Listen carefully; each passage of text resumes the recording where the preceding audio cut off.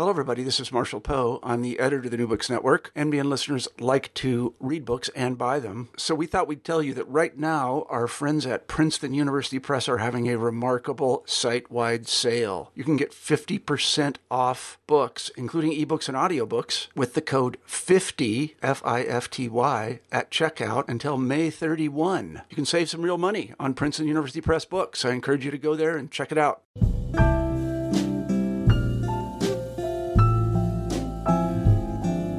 Hi, I'm Andrea Blythe, co-host of New Books and Poetry, a podcast at the New Books Network. Today, we're speaking with Isabel O'Hare about her book, All This Can Be Yours. Isabel is a poet and essayist who has dual Irish and American citizenship. She is the author of the chapbooks Wild Materials from Zoo Cake Press in 2015, The Garden Inside Her from Ladybox Books in 2016, and Heartbreak Machinery forthcoming from Dancing Girl Press in 2019. Her collection of erasures of celebrity sexual assault apologies, All This Can Be Yours, is now available from University of Hell Press, and she is currently editing an anthology of erasure poetry called Erase the Patriarchy, due out from University of Hell Press in 2019. Isabel earned an MFA in poetry from Vermont College of Fine Arts and has been the recipient of awards from Split This Rock and the Helen Wolitzer Foundation of New Mexico. Her work has been reviewed in Harper's Magazine, Vice, Fast Company, The Irish Times, AV Club, and many other publications. Isabel also co-edits the journal and small press Stream Pop with poet Carlene Tibbetts. Hi, Isabel. Thank you so much for being on the show. Hi, thank you so much for having me. My great pleasure. To kick things off, I'd like to know how you started to first engage with poetry, both as a reader and as a writer. Oh, gosh. It's actually kind of embarrassing. Let's see. It was sort of an early influence of my father. He got me really into like Emily Dickinson and Dylan Thomas. But I didn't really get into poetry as a writer until I was probably about 13. I had always written short stories and sort of little plays that I put on with my friends that I would kind of like force my neighbors to play parts in. It's actually funny. The poet who kind of got me into poetry is Charles Bukowski. Which is really funny to say to people now, especially considering the kind of poetry that I write and what my sort of politics are these days. So thank you, Charles Bukowski, for for getting me into poetry. Can't say I'm a huge fan now, but well, so that is always interesting how this sort of things that sort of influence us when we were younger. And so as you started moving into writing more poetry, like how did you evolve as a poet and how did like your influences and who you read change? Oh, I guess honestly, I was like a Bukowski fangirl for a really long time. It's so embarrassing even just remembering this on my own. But I read like everything he'd ever written, and I had a huge collection of like the original Black Sparrow Press editions of his books, and it was ridiculous. They were eventually all destroyed in a flood, which was probably like a sign. But I probably, I remember talking with people in my early 20s about poetry and talking about Bukowski a lot. And people kept suggesting to me, like, why don't you read these other people? And so through the gentle nudging of other writers and readers of poetry, I branched out. But again, like the branching out really at that point was more like other white men, like the Western canon of poets.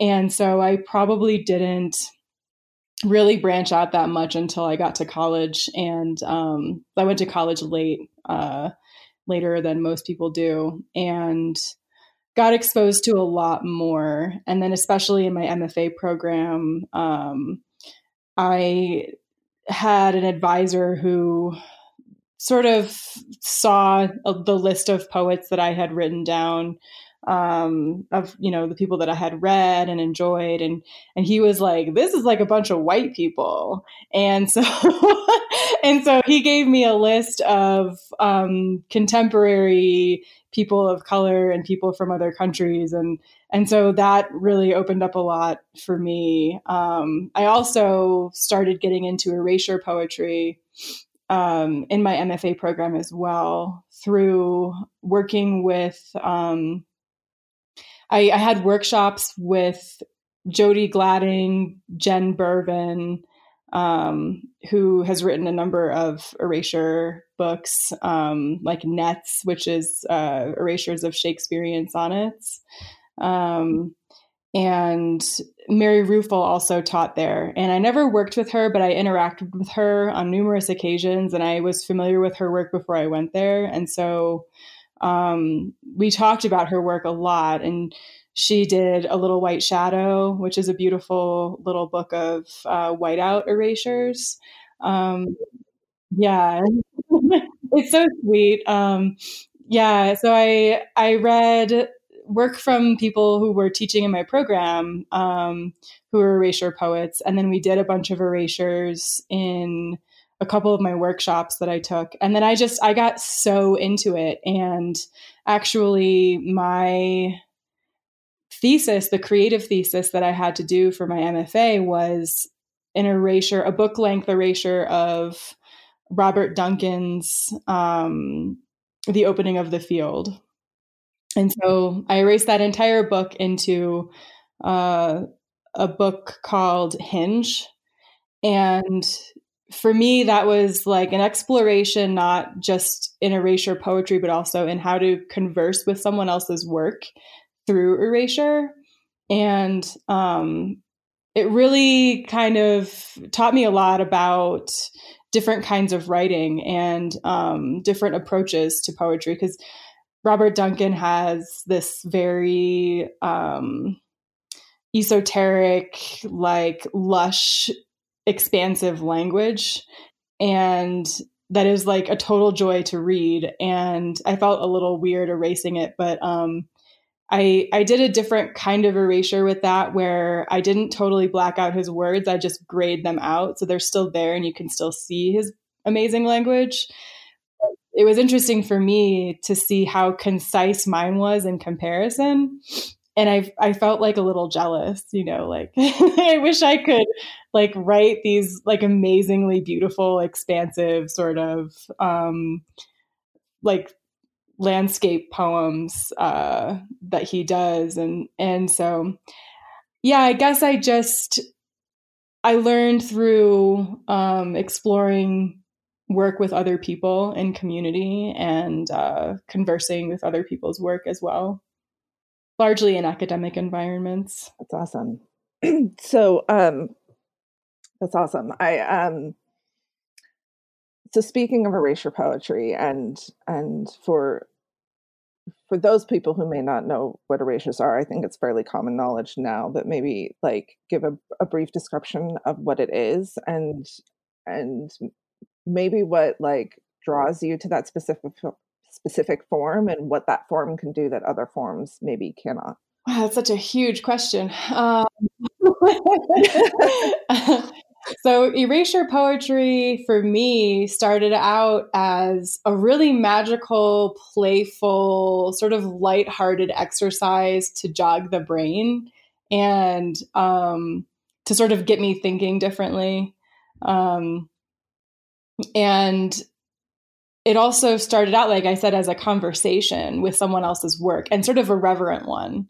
So, approaching someone's work with great respect, and the desire to bring something out of it that might be hidden beneath the surface. And so there are lots of different methods of doing that. You can, I've used whiteout in past erasures, and I've done blackout with Sharpie. I've also experimented with cutting words out. And so the idea is that you're removing something, or you're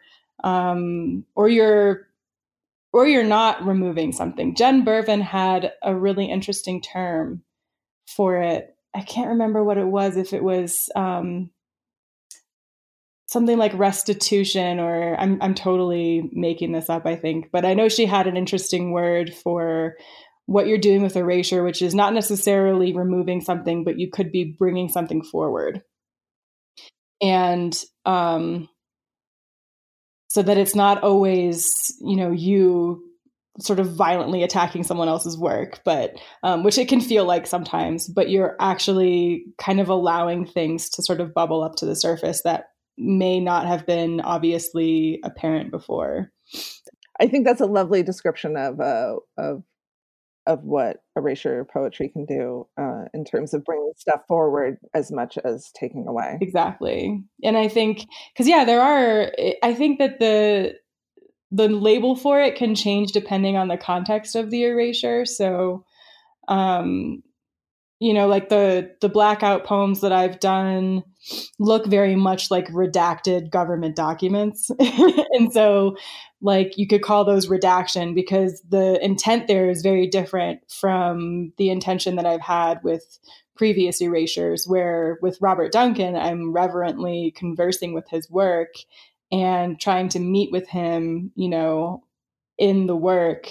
And in the erasures in All This Can Be Yours, I was really angry. And I wanted to, it was a very like rage induced cathartic exercise that I've never done before. It was a totally new feeling that was pretty uncomfortable and that I didn't really want to keep doing for very long, which is why I haven't really made any for a year. And so, yeah, it's very different. Like that one's definitely an erasure. It's me removing things that I found offensive and that I found dishonest, and bringing what I thought was the reality behind the statements that were so full of PR damage control language, which I found offensive and that needed to be removed. Yeah. I mean, I definitely see the how it's clearly an erasure in that case. But I also see the lifting up in the sense of like you are trying, or were trying to bring out of what's hidden behind all the BS, what's kind of said underneath it all. Yeah. So in terms of All This Can Be Yours and that collection, you mentioned that you were angry about it, but like how did you kind of start to begin that project? And did you even know that it would kind of turn into this larger project when you started? I had no idea. And the story is kind of funny. I was living with a friend of mine at the time who is an artist in Taos. I bring him up like in a lot of interviews about the book because he was just so integral to the whole process. And his name is Joel Larson, and he's very like eclectic artist, does a whole lot of different kinds of things. And he's a really creative, dynamic person. And I was his roommate, and we would watch these reports together of men coming forward with these apology statements, and we would talk about it. And I had the idea one day to erase them, and it was just kind of a sort of fleeting thought, like, oh, that might be fun.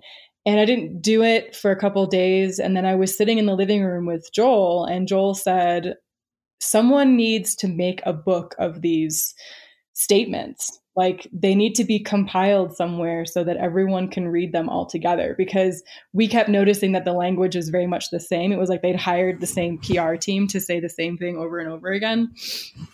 And so I said, I've been thinking about making erasure poems out of them, so maybe I should just do that. And so he found this stockpile of Sharpies that he'd had for artistic purposes. And then we pulled out the printer, and we kind of created this whole little workstation in the living room. where I could just sit there and I would print out statement after statement. And I sat there for hours the first day erasing them. And I think in the first day I made like 20. Yeah. And a lot of them were because I did a total of 17 erasures of Louis C.K.'s statement. And so I think a large proportion of the ones that I made in the first day were just different versions of Louis C.K.'s statement. And then I also on that day did Kevin Spacey and I think George Takei.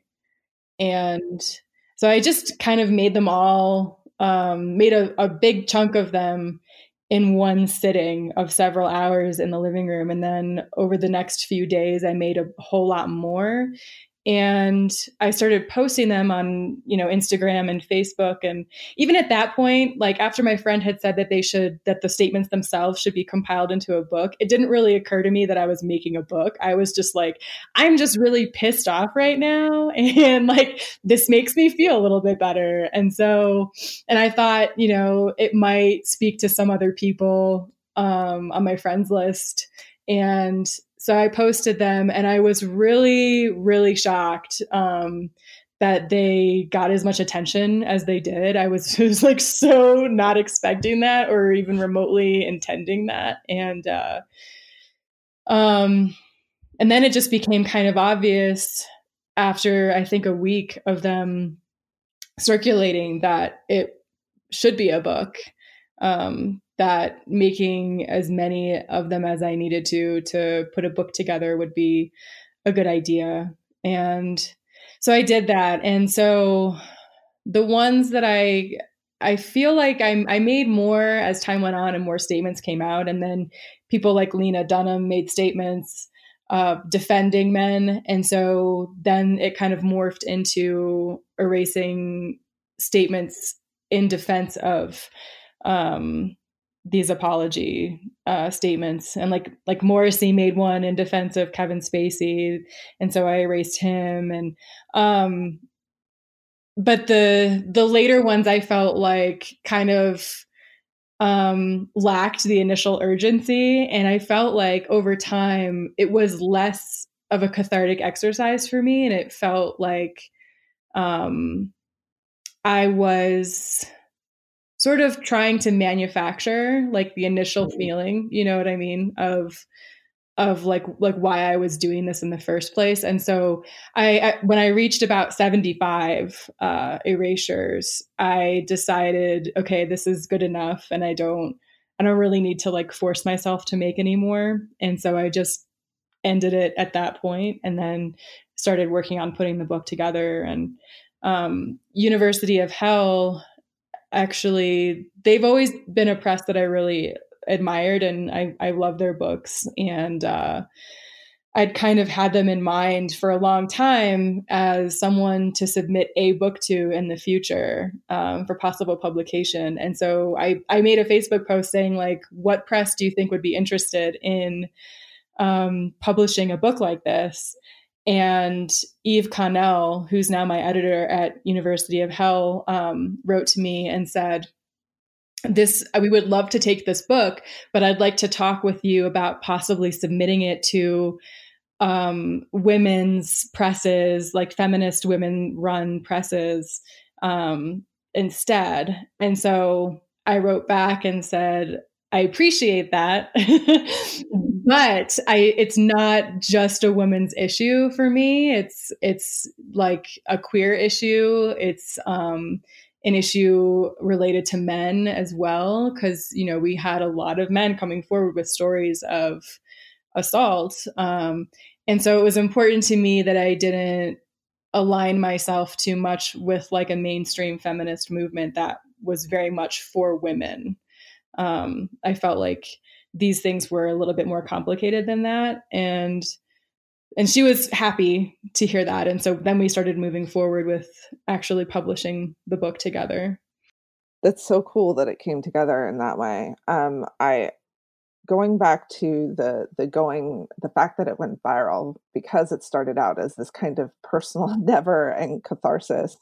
And then all of a sudden you're getting a lot of voices thrown at you. And I was wondering if you could talk a bit about that experience of suddenly being a part of this much wider discussion and what you learned from that experience. Oh gosh, I could write an entire book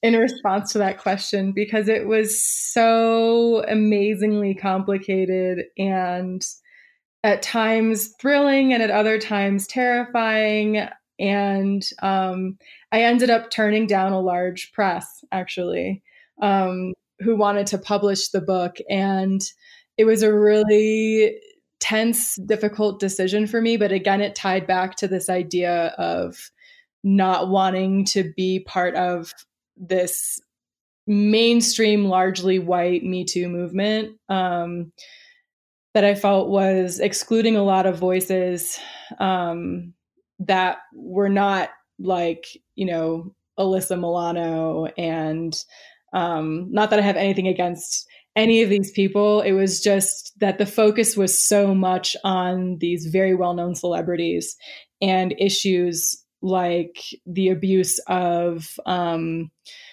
women of color who work in hotel facilities, for example. Like those things weren't really getting discussed on a large scale. It was all, these very wealthy, famous women who were coming forward and being heard.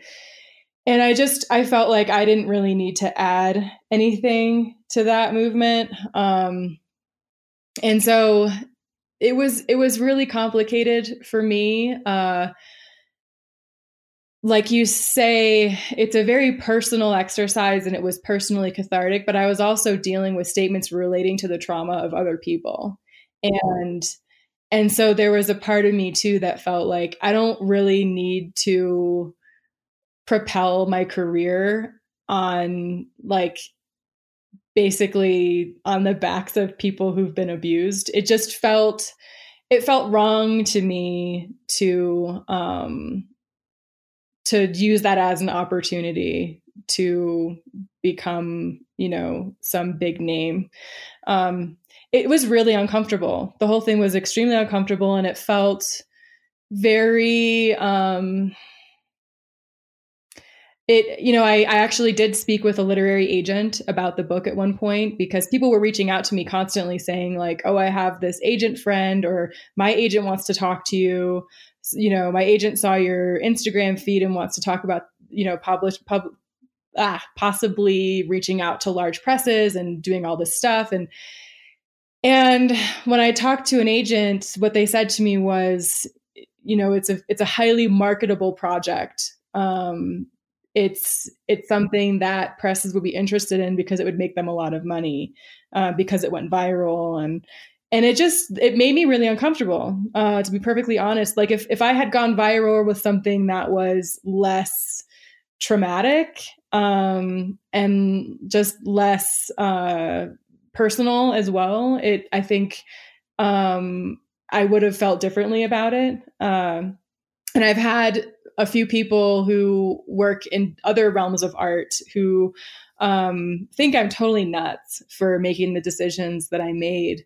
And, when I talk to them about it, I have to remind them like, look, you're a landscape painter, or you paint portraits, or like you're putting out work that's like really beautiful and lovely. And if that work went viral and you got all these opportunities, there wouldn't be the personal, emotional cost associated with that work going viral and getting really well known. And, it would make perfect sense to go with it, in that situation. For me, I was having panic attacks like constantly. I was really not handling it very well because of the nature of the subject matter. And so I thought, for the sake of my own mental health and well-being, I'm not going to go that route with it. I wanted to go with a small press that I felt really honored the work and would also let me write an introduction where I could be as queer and honest about myself and where I'm coming from as possible. Where I wouldn't feel like pressured to toe a line in order to sell the book. So all of that stuff was going on. And then it was just like, I went viral when I was at work and I was sitting at my desk in my office and my phone was sitting there. And at that point in my life, I had notifications turned on for like all of my social media apps because I wasn't getting bombarded with a lot of messages or comments or anything like that.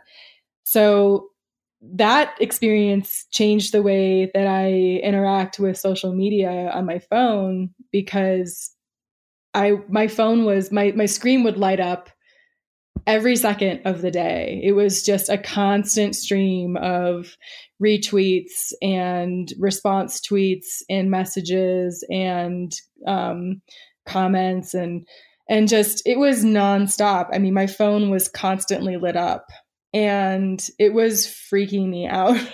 And then I got messages from people like with screenshots of their Twitter homepage that had my picture on it and some headline about like this poet is, you know, erasing the bullshit in celebrity apologies. And then it would, my friend would say, you're trending on Twitter. And I'm like, what the fuck? Like, like, how could I be trending on, yeah, it was weird.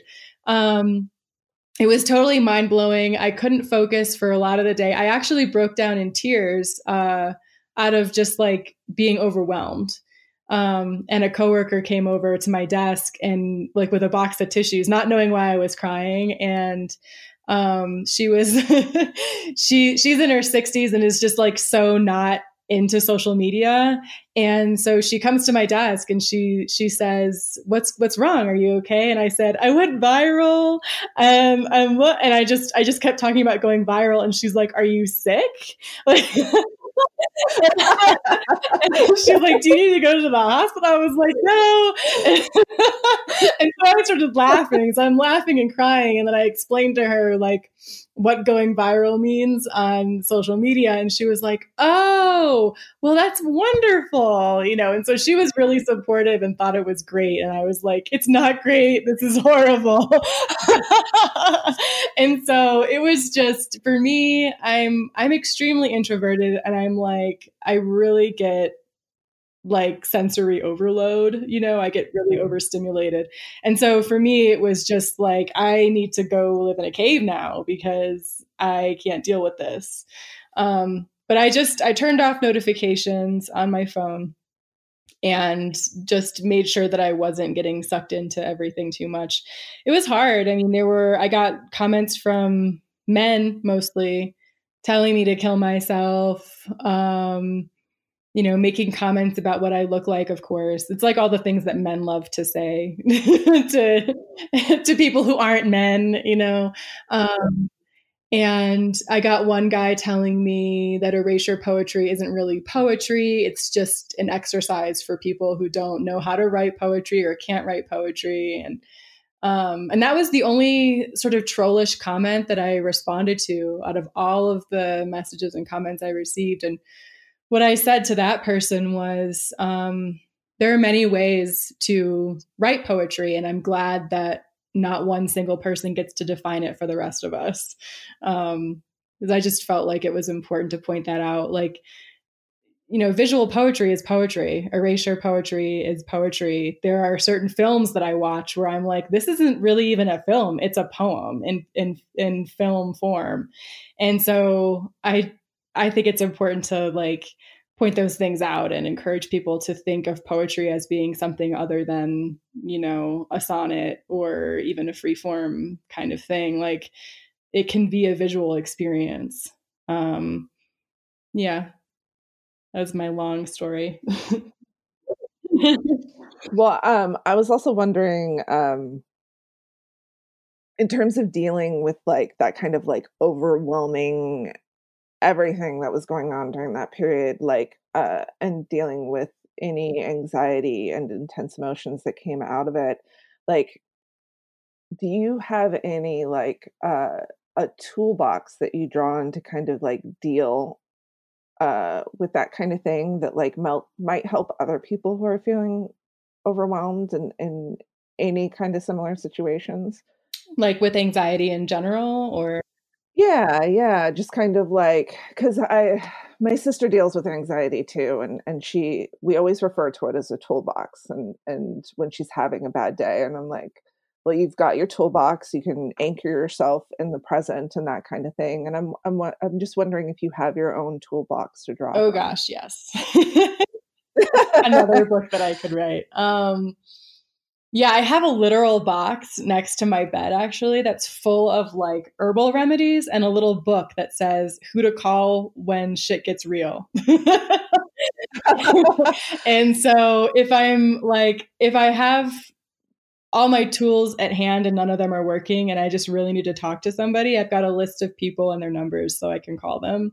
Because sometimes, when we look at our phones, we're like, who the fuck am I supposed to call? And you get like into crisis mode and you can't think straight about like what you're supposed to do with this device, And so I wrote down the people that I really feel connected to and who I've even spoken to and asked, like, can I add you to my Shit Gets Real book? And they're like, yeah, totally. So I've got just a handful of people in there that I can call if I really need to talk to somebody. But other than that's usually like last resort because I am so introverted. I usually try to handle things on my own. So I've worked for herbalists like the whole time that I've lived in Taos. And so I've learned a lot about various herbal remedies. So to maintain a pretty stable baseline, because my baseline normally is very anxious. I take a couple things like there's an herbal remedy called 5-HTP that works with serotonin in the brain. And so it's kind of like a more natural version of Zoloft, which I was on for a long time. And so I take that every day, just, for maintenance. And then there's another remedy called GABA, and there's a brand called GABA Calm that is more for like acute anxiety, panic attack kind of episodes. And I always have that on hand, and it's like a little lozenge that dissolves in your mouth. And usually if I take one of those within 20 minutes, like if I'm really panicking, I feel a little bit better. And I don't really, I probably take that like a couple times a year. Because I've gotten to a point now where I don't really have intense panic attacks just out of the blue so much. Usually it's in response to something like really huge. But I'm a huge fan of kava. Like kava tea to me is an amazing thing. And I'll usually like double bag it, like I have like, a cup with 2 bags of kava tea, and that really relaxes me. And hot baths, that's like another thing that I do. I take a hot bath several times a week and I use essential oils. I'm like the queen of, my boyfriend says, like, you sure know how to live, because he thinks that I'm being like really luxurious. And I'm like, you don't understand. I need these things. Like, like, this isn't really me like indulging. It's me trying to stay sane. So, yeah, I mean, it's definitely like an enormous privilege to have all these things available to me, and I'm really happy that I do. But yeah, those are things that I rely on: herbal remedies, essential oils, baths. Yeah. And also knowing what makes me feel really anxious. So some of it is just like knowing what TV shows not to watch or what movies to avoid. And sort of encouraging more gentle programming, when I'm watching something, to make sure that I'm not putting myself into an anxious state. Yeah, I can totally understand that. Yeah. So you coming back to the book, and it is a real book in the world now. It's both available in both hardback and print. And how has like engaging with these poems different now that they're in a collected form for you? And like, what kind of are you hoping that this collection, now that it's available, will achieve? It's different for me in book form because it's more organized now, which is great. Like before, it was just these erasures that were floating around, and people knew that they were erasures of apology statements, but I put a lot of effort into organizing the book in a way that I felt would give some context to the different kinds of apologies. And so the different sort of tropes that appear in these apologies, like the idea that if someone doesn't say no, that it means yes. So, the absence of a no, that means automatic consent. And that's a huge problem. And, the idea that women would apologize for men as well, and defend men against people who are accusing them of things without even taking the time to consider maybe there's some truth to that. You don't have to immediately come to the defense of someone just because they're your friend. And so I felt like organizing them in a way that gives context to the different ways in which people speak about these things and how they're so common. I mean, the ideas are really repeated again and again and again. And for me, it was important not to name the individual perpetrators in the book. Their names are attached to the erasures on the internet, but in the book, I didn't want to do that because I felt like if you do that and you're pointing at individual people, what you're saying is this is an example of a bad person. This is, there's a tendency in our culture to, with call out culture, to point at people and sort of label them the bad ones and ostracize them, and then the rest of us get absolved. And I didn't really want to contribute to that. I thought it was more important to say, these are things that we all have to address in ourselves and to acknowledge in each other and try to work through, and without saying, okay, this guy's good, this guy's bad. Because everyone has the ability to think in these ways. And it's larger than just one person, being a bad person who needs to be removed. And so that's kind of partly where the title comes from too.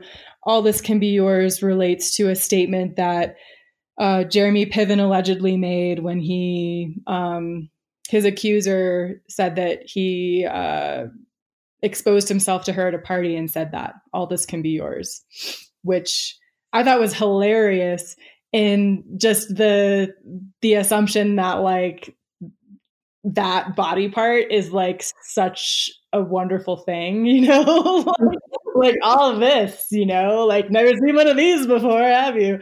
But like also the idea that like all of this being, rape culture and misogyny and abuse, it is ours. It belongs to everyone. And it isn't just a matter of pointing out who the bad guys are and getting rid of them so that the rest of us can be okay. Like it exists in all of us. So that's kind of what I'm hoping the book will do in the world in its own small way, is remind people that there isn't really an easy way to tell, like, okay, this guy's a monster, this guy's good. It's monstrous tendencies that are encouraged in our culture that have to be, dealt with, not just individual people and their actions.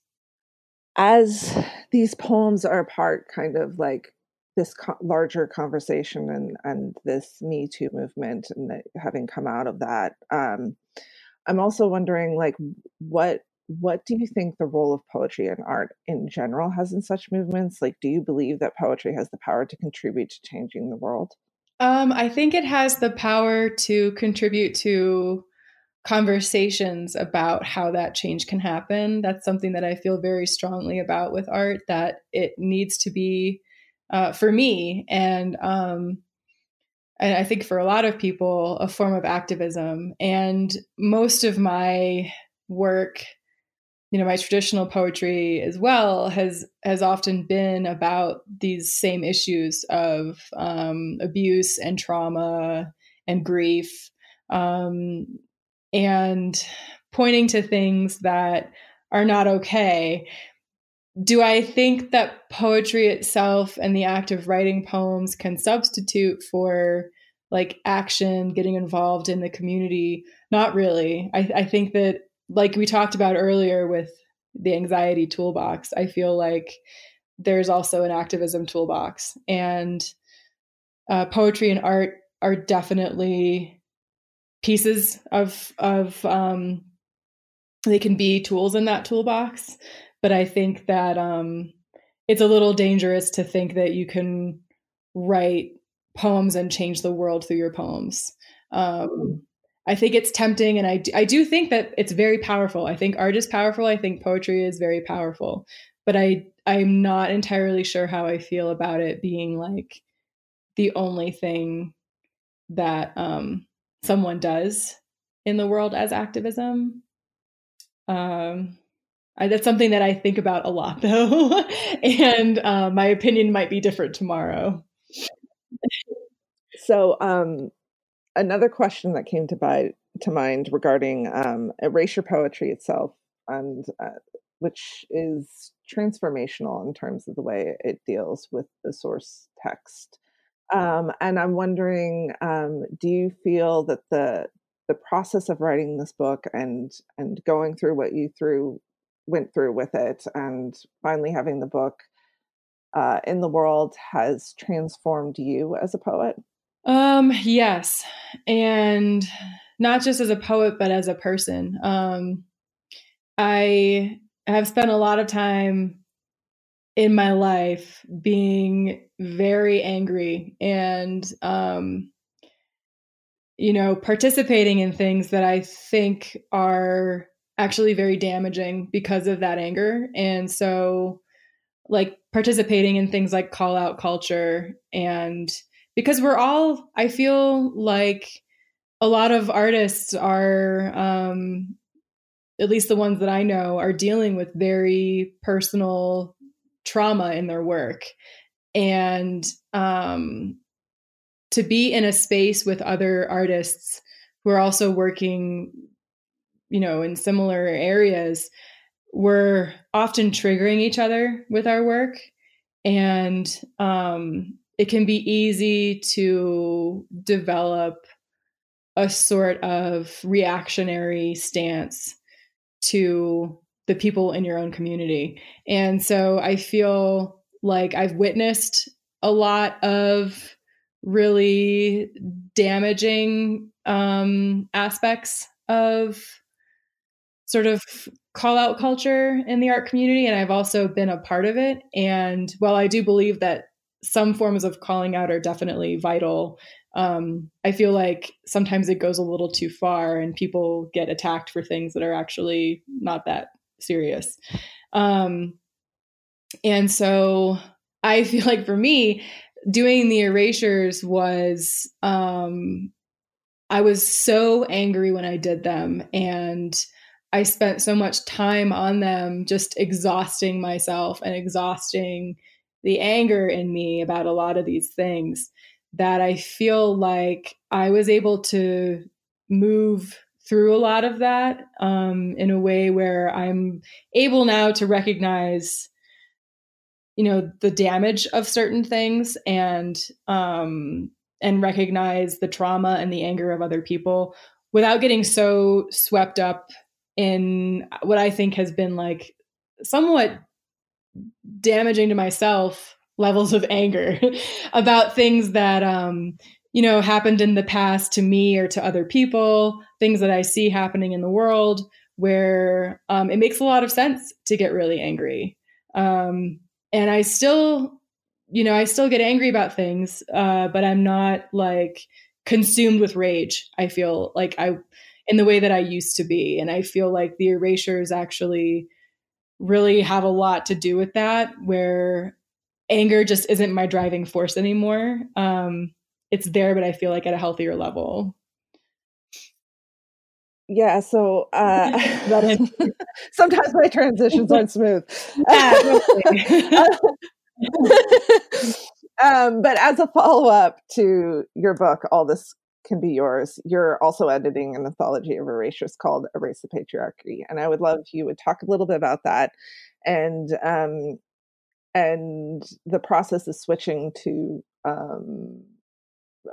talking about using erasures yourself to talk about these issues, and then switching to sharing and promoting the voices of others. I have been so incredibly pleased to witness and be a part of other people creating erasures. What has been so amazing for me is receiving submissions from people from all over the world who are calling attention to things in their work that are happening in their own countries, in their own governments, and in their own celebrity culture. And that to me is really amazing that because you know, the mainstream Me Too movement, it was very focused on Hollywood in the US, and not so much on individual people grappling with things around the world. And of course that's how it happened, because that's just, you know, that's what gets the most attention in our culture. But I've received, you know, submissions from people from all over the place, and calling attention to, you know, famous photographers and members of parliament, and all, you know, just all kinds of stuff, and using all different media as well. So, you know, I've gotten like embroidery. I've gotten erasures where people are using the earth. You know, they're putting stuff on the ground and erasing it with dirt and rocks and stuff. And people who are using photography. And it's just like the creativity involved in the erasures that I've received has been so impressive. And I feel really makes mine look bad in comparison. I always feel like my erasures got so much attention, but they were so sloppy. And they're like, I've received a lot of messages from teachers who use them in class, and they've sent me comments from their students. And one of the students said, the erasures aren't pretty at all, but it really works considering what the subject matter is.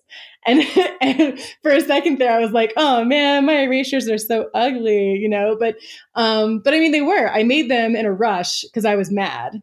And I feel like the people who are submitting things to me for Erase the Patriarchy, you know, they've had a lot more time to create their work. And they've just really amazed me with what they've been doing and the level of effort and talent that has gone into it, I think is incredible. And I'm just really looking forward to sharing them with everyone else. That just sounds so stunning. And I am so looking forward to grabbing a copy of that as soon as it's available, because it sounds amazing. So other than the anthology, what are you working on now? Like, what are you hoping to create in the future? Oh my gosh. Right now I am working on developing an erasure workshop, which will be given in a couple different places pretty soon. I'm going to the New Orleans Poetry Festival in April, and I'm teaching Erasure as Conversation as a workshop there, and which should be fun because I want to approach erasure with people from a multitude of different angles, like not just the I'm mad at you and I want to remove your words kind of thing, but also the how can you do it in a reverent way or in a dreamlike way or using various materials. And I'm really excited to bring the Erase the Patriarchy, some of those submissions into that workshop too, to show people just like the vast array of possibilities that exist for erasure. So I'm working on that, and I'm doing that same workshop or an iteration of it here in Taos when I get back from the Poetry Festival as part of, there's a literary organization in Taos called Somos. And I'm reading for them in April and also doing an erasure workshop there too. So right now I'm really focusing more on doing workshops and sort of sharing whatever I can about what I know about erasure and what I enjoy about it. And then with Dream Pop, I'm publishing 3 chapbooks of poetry by 3 really amazing poets with Carlene Tibbetts through that small press. It's the first set of chapbooks that we will publish through them. And then I just sent out a box full of 8 of the original erasures to an organization in San Francisco called Tea Roots. They're doing an exhibition in March called Empowerment versus Exploitation.